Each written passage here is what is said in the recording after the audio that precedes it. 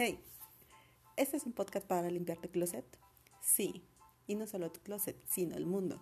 Juntos aprenderemos sobre la moda sostenible, estilo de vida, nuevas tecnologías y el impacto que hace en nuestra vida diaria. Así que, limpiemos nuestra mente y déjate llevar por ese nuevo viaje.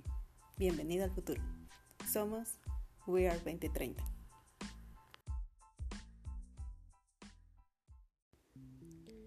Hola fashionistas y no fashionistas. La pregunta de hoy es, ¿y si todos tuviéramos prendas de Chanel, qué pasaría? ¿Sabes? Estaba pensando en eso y no presento Chanel. ¿Qué representa esta marca Chanel? Creo que son prendas de calidad. Y creo que por eso también vale la pena pensarlo. Yo lo veo así, con 3 puntos. Uno, que igual no se reproduciría en masa.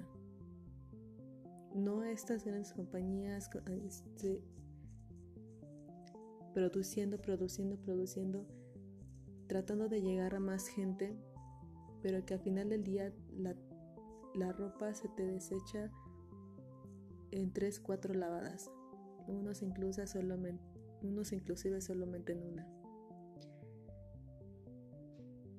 2, el tiempo que se dedicaría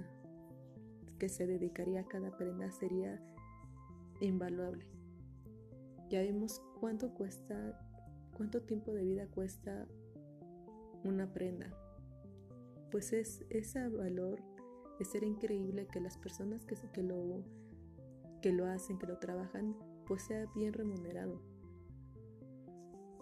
Y 3, creo que también sería una prenda totalmente pensada en nosotros, en mis características, en los colores que yo quisiera, en el diseño que me encantara. O sea, cada quien igual le pondría sus lentejuelas, sus detalles, sus bordados, sus parches, lo que quisieran. Pero quizás la prenda puede ser como una básica y con lo que tú quieras, o inclusive una al diseño que tú decidas. Eso sería muy interesante, ¿no? Creo que así amaríamos más nuestra ropa y la cuidaríamos más. Y en cuanto terminara el ciclo contigo, lo podrás pasar a alguien más que le gustara esa prenda, donándola o de regreso a que se reciclara para que se vuelva a comenzar el ciclo de nuevo. Creo que todos nos podemos merecer esto.